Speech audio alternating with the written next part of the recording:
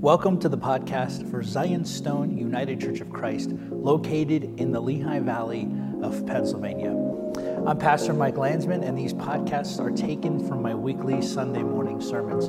We pray that they will bless you, and we would love for you to come visit us and make our church home, hopefully, become your church home. Here's what we have for today. Glory to Jesus Christ. Perfect. So in our house, I do the grocery shopping, generally speaking, because Shantae works on Saturdays. She's really busy. She has a really long shift, and so I look after Isaac, and she makes the list. She thoughtfully plans out the meals that she thinks that we would both like. And every time she asks me, what do you want to eat this week? I always reply with, well, tacos. Every week. She then rolls her eyes, and she says to pick something else. And then she puts the grocery list into an app on her phone called Reminders, which is then shared with me on my phone. So when I get to the store, I have a list that can be updated in real time. So if I think of something, I can add it to the list, and it would actually show up on both of our lists. Or she could say, oh, I forgot this. She can add it to the list, and it'll show up on my list. That's pretty nifty. And she usually asks me if I have any questions about the list. And generally speaking, the list is okay, but sometimes the list isn't clear, and I have to text her and ask her about it. So I'll give you an example. The other day, she asked me to buy some coleslaw from Giant. It comes in a bag. For some reason, I didn't see it on the list, or sometimes when you're scrolling through it, your thumb can accidentally hit the little circle. That means it's complete.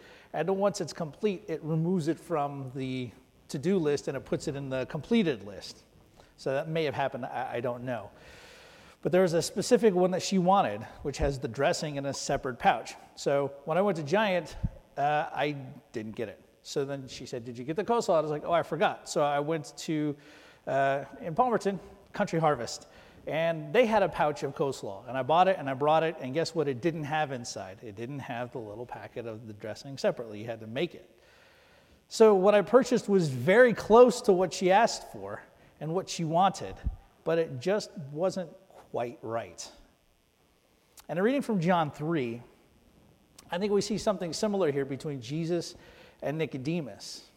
In their conversation, Jesus says something to Nicodemus, and Nicodemus, he kind of gets it, but he also doesn't quite get it as well. And Nicodemus is not quite getting what Jesus is saying here, has given way to a lot of people kind of getting what Jesus is trying to say, but then also missing out on some things that Jesus is saying. Some things they latch onto and say, oh yeah, I get that. And then some of it they go, I'm not quite sure about that one. So we're going to talk a little bit about that this morning in this sermon entitled Born from Above. We're going to focus primarily on the passage from John that we just heard read. And we know from the story, it says that Nicodemus is a Pharisee. They were a group of religious leaders that were in competition with another group of religious leaders called the Sadducees. And the Pharisees played a prominent role in the life of the people of the day. And what seems to be interesting about Nicodemus is that he seems to not be threatened by Jesus. And he seems to be sympathetic to his healing and to his teaching.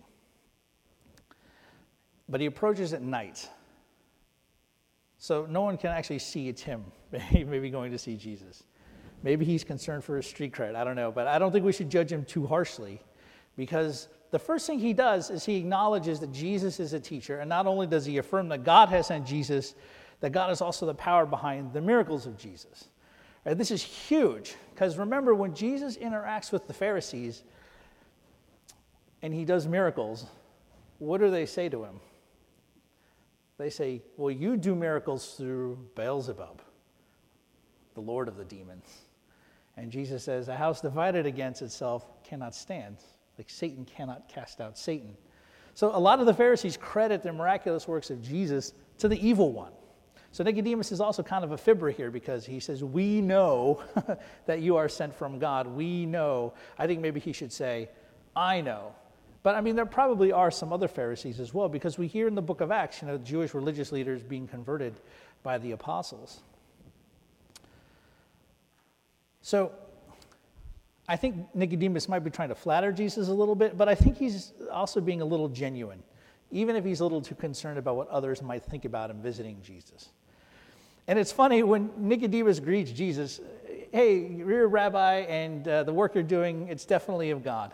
What does Jesus respond with? You must be born again. And you're like, that's a really odd response to someone who's basically walking into saying, hey, I acknowledge you. And Jesus says, you must be born again. It would be like, have you ever been to the Port Authority? It'd be like me going to the Port Authority, and a very disheveled person walks up to me and says, excuse me, sir. And I say, here's a bus ticket to Des Moines. That's probably where they wanted to go, so, if I'm Jesus in this scenario, right? It's kind of like that. It doesn't quite match up with what Nicodemus is saying. Jesus says to him, truly I tell you, unless one is born again, he cannot see the kingdom of God. So right now we need to stop here for a little bit. So when Jesus is born again, and many Bible translations translate this as born again. The word here, and it's worth talking about this, that's used to translate born again, comes from the word anothen. And this can be a bit ambiguous because anothen can mean again or anew or from the beginning, but it can also mean from above. From above. Very similar meaning, but also a little different, isn't it? So this plays into Nicodemus's confusion. He thinks Jesus means again or anew, when he might be speaking more about being born from above. This is why Nicodemus has that head-scratching comment. He's like, I'm an old man. How can I get back inside my mother's womb and go through the whole birthing process again? Jesus responds to that with, unless you are born of water and spirit, you cannot enter the kingdom of God. That which is born of the flesh is flesh. That which is born of the spirit is spirit. Do not marvel that I said to you, you must be born again. This confuses Nicodemus even more, because what is born from the flesh? Natural human beings like you and me. When he's talking about flesh here, he's not necessarily talking about flesh like the way St. Paul would use it as human nature. What is born of the Spirit? Well, what's born of the Spirit is something that is born from God, from above. And the context of the situation is that Nicodemus misses this aspect, I think, of being born from above. While he recognizes the idea that there must be some type of rebirth, he's trying to figure out what it is. Jesus is telling him, you must be born from above, and Nicodemus keeps trying to wrap his brain around this idea of being born, again. He's looking down, and Jesus is trying to get him to look up. And Jesus takes him to task, right? Because Nicodemus is a teacher of the people of Israel. He should know, he should pick up on what Jesus is telling him. But he doesn't get it yet. We know he will later on because he's a follower of Jesus. But what Jesus is telling him is so paradigm-shattering, he can't quite make the connections. In our own day and time too, brothers and sisters, many jump right away in this chunk of Scripture to John 3:16, right? Whenever you see sports on TV, there's always the guy with John 3:16. So I heard somebody say the other day they should actually put up John 17 instead of John 3:16. God did not send his Son into the world to condemn it, but that the world through him may be saved. Whoever believes in Jesus, Jesus says here in John 3:16, that you will have eternal life. It's right there in red if you have a red letter Bible, meaning that Jesus said it. Some will then jump to Romans 10, which says if you believe with your heart and confess with your mouth that Jesus is Lord and God raised him from the dead, you will be saved. But what about what Jesus said in John 3:5? I say to you, unless one is born of water and the Spirit, he cannot enter the kingdom of God. So if I were to ask you sitting here, you would all probably say Jesus is speaking of being baptized. This is clearly a reference to baptism. And after the conversation with Nicodemus, the Bible says that Jesus went with his disciples and was doing something. It says that he was baptizing.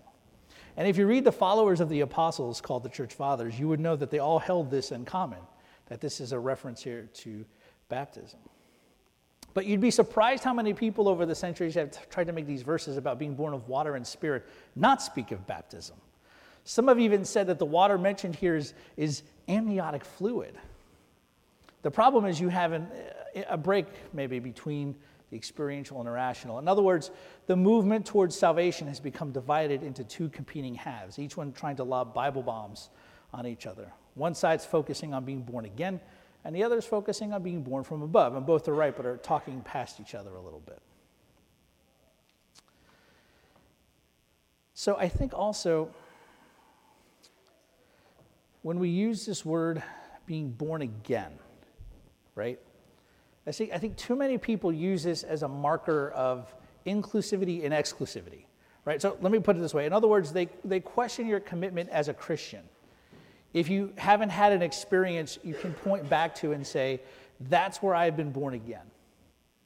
I've been in pastoral ministry now for about 7 years, and there have been times where people have asked me if I was a Christian, and I would say, well, yeah, I'm a Christian. And then they would say, well, are you born again? As if they're two different classes of Christian. But we shouldn't judge too harshly because they're trying to be faithful here to what Jesus is saying.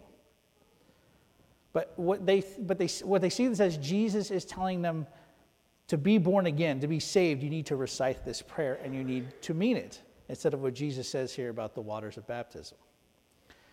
And also, there's this, we misunderstand too sometimes this idea of being saved. If you say this prayer, you will be saved. Or you might hear people, instead of saying, are you born again? They'll say, are you saved? Because what they're trying to do is get you to think about a time in your life where you stood or sat or whatever, and you had an existential crisis of some sort, and you made a decision for Jesus. I'm going to definitely follow you, Jesus. I believe Jesus is Lord. And then they pray the prayer, and then that's it. You're born again. You are saved. But what that does is, brothers and sisters, is that confines salvation and the totality of what salvation is. It confines that to this one-time experience, which then leads people into all types of questions, right? What if you really didn't mean it but thought you meant it? People will rack their brains and get into severe depression. Did I really mean it when I asked Jesus into my heart? I better go ask him again into my heart at the next meeting where they have the altar call and people have come up and are invited to be saved. Maybe I meant it that time. And so you might know people, and I know people, I was one of them for a little while, who would make these commitments and recommitments over and over and over and over again, because maybe I didn't mean it the last time and I need to be saved from hell, right? But when we understand salvation has been confined in our day to, you have this particular experience now. But how many of you sitting here, well, just by show of hands, how many of you grew up in church? Right? How many of you, during a sermon, were invited, after you heard the sermon, to come to the front and to repeat this prayer after me, and then you will be saved? How many of you, growing up, had that experience if you were in this type of church? Not many of you, right? But can you ever remember a time in your life where you didn't love Christ? Can you ever remember a time in your life where you didn't serve Christ? Because salvation is so much more than just an existential crisis to make you choose one way or the other. Salvation is something that is both present, and it's also something that the New Testament speaks of primarily in the future. Salvation is something that is coming. Salvation is something that we are waiting for. In a sense, we have been saved now, but we are looking forward to the fullness and the finality of that salvation in the age to come. But we narrow it down, and we use texts like you must be born again to kind of use it to exclude people who aren't the kind of Christian that we are. And that's not cool. Creating a different category of Christian because they didn't have the same type of experience. And that comes from a good place. But that experience of the faith is drawn more from the revivalist tradition than it does from traditional historical expressions of the faith. And don't get me wrong, that does have its place, right? We all will come to the point where we choose for ourselves, where we own for ourselves, yes, I'm in this. This faith, I believe in it, I agree with it, Christ has transformed me, Christ has changed me. There will come a time where all of us have to own it for ourselves, right? It's not enough for our parents to bring us up and to make the baptismal vows for us when we're babies. There comes a point, brothers and sisters, where we have to say, this is who God is, this is how God has moved, and this is how we are saved. Are you with me? Okay, good. And I think I prefer the language, instead of being born again, which anothen can mean, I prefer using the language of being born from above. Because when we talk about being born from above, it highlights the work of God in our salvation, that God is the source of our salvation, that our coming salvation is based on the here and now, on our being justified, on our being restored to a right relationship with God. Remember what we heard in the text of Genesis, where God speaks to Abram and says, "Go from your country to your father's house to a land I will show you, and I will make you a great nation. Those who bless you I will bless, those who curse you I will curse, and in you all of the families of the earth shall be blessed." God doesn't even tell Abram where to go. He says, "Go to the land I'm going to show you." So he sends him out where he doesn't even know where he's going yet. And there's nothing here in the Genesis text to say that Abram was chosen because of anything he did. God chose him. God called him, and what did Abram do? He obeyed. And St. Paul, highlighting this, says, Abraham, when he obeyed God, God considered him to be in the right, to be righteous in the sight of God. And in John 3, we see that whoever believes in him, in Christ, shall not perish but have eternal life. We cannot separate that from being born of the water and of the Spirit, which is why, brothers and sisters, I think it's more important for us to highlight that we need to be born from above, because the process is not finished. When we say born again, we limit that to an initial experience instead of anticipating what salvation is. And it's not just it's not being born from above, being born again. It's not having your ticket punched so you don't ride the midnight train to hell, right? It's not about getting your ticket punched so you can sit in the heaven car while everybody sits in the hell car. That's not what it's about. But we also understand that our salvation is fully realized in the day of the Lord. If you were here on Wednesday, we talked about the wrath of God in the story of Jonah, and how the wrath of God, God's anger in the Old Testament, is always tied in with repentance, trying to give people the opportunity to repent. And so for us, our salvation will be fully realized at the day of the Lord, right? We confess it. When we confess the Nicene Creed, we talk about Jesus. We say, "He will come again to judge the living and the dead, and his kingdom will have no end. And those he judges, some will be brought into eternal life, those will be brought to eternal death." That is our salvation, our participation in eternal life that begins right now, which is why I think it's more important to speak about being born from above, because it highlights God is doing something, God is moving, and God is leading us to our salvation, which will be fully realized in the future. And it's nothing that we can do to earn it. It is God's gift given to us. It is God's gift given to us. And I think that's helpful to remember, brothers and sisters. And like I said, after we sang that hymn, where we heard read in the Gospel of John about the cross being lifted up, that the road of salvation, the process of salvation, that it is something that we have begun to experience now, but I like to think of it more as a process of healing rather than this one-time deal, right? Because I like to think of sin more as like, well, I'm not going to say the coronavirus, right? Because if anybody ever listens to this, it'll kind of limit it right to this space and time. But sin is kind of like a virus in us, right? It's kind of like a disease that we all carry that corrupts everything about us, that corrupts us completely. And that's what being born from above does, is it reorients us who we are towards Christ, instead of ourselves, instead of our sin, instead of the things that we think are going to bring us joy. Right? Salvation is our ongoing healing, our ongoing transformation into the likeness of our Lord and Savior, Jesus Christ, who together with the Father and the Holy Spirit is worshiped and glorified forever. Amen. Thank you for listening to the podcast. Be sure to check us out online, zionstoneucc.com, or on our Facebook page, Zionstone UCC. I'm Pastor Mike Landsman. If you want to get a hold of me, shoot me an email at malandsman@gmail.com or through our social media page, like I just mentioned. If you could take a couple minutes, we would appreciate it if you went to a GoFundMe we've set up, gofundme.com/SaveZionStone, in order to donate towards some big repairs that we need to have done to the church. So if you could donate anything, we would greatly appreciate it. If you're in the area, come worship with us.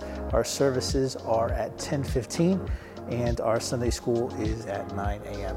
Thank you so much again for listening. May God bless you.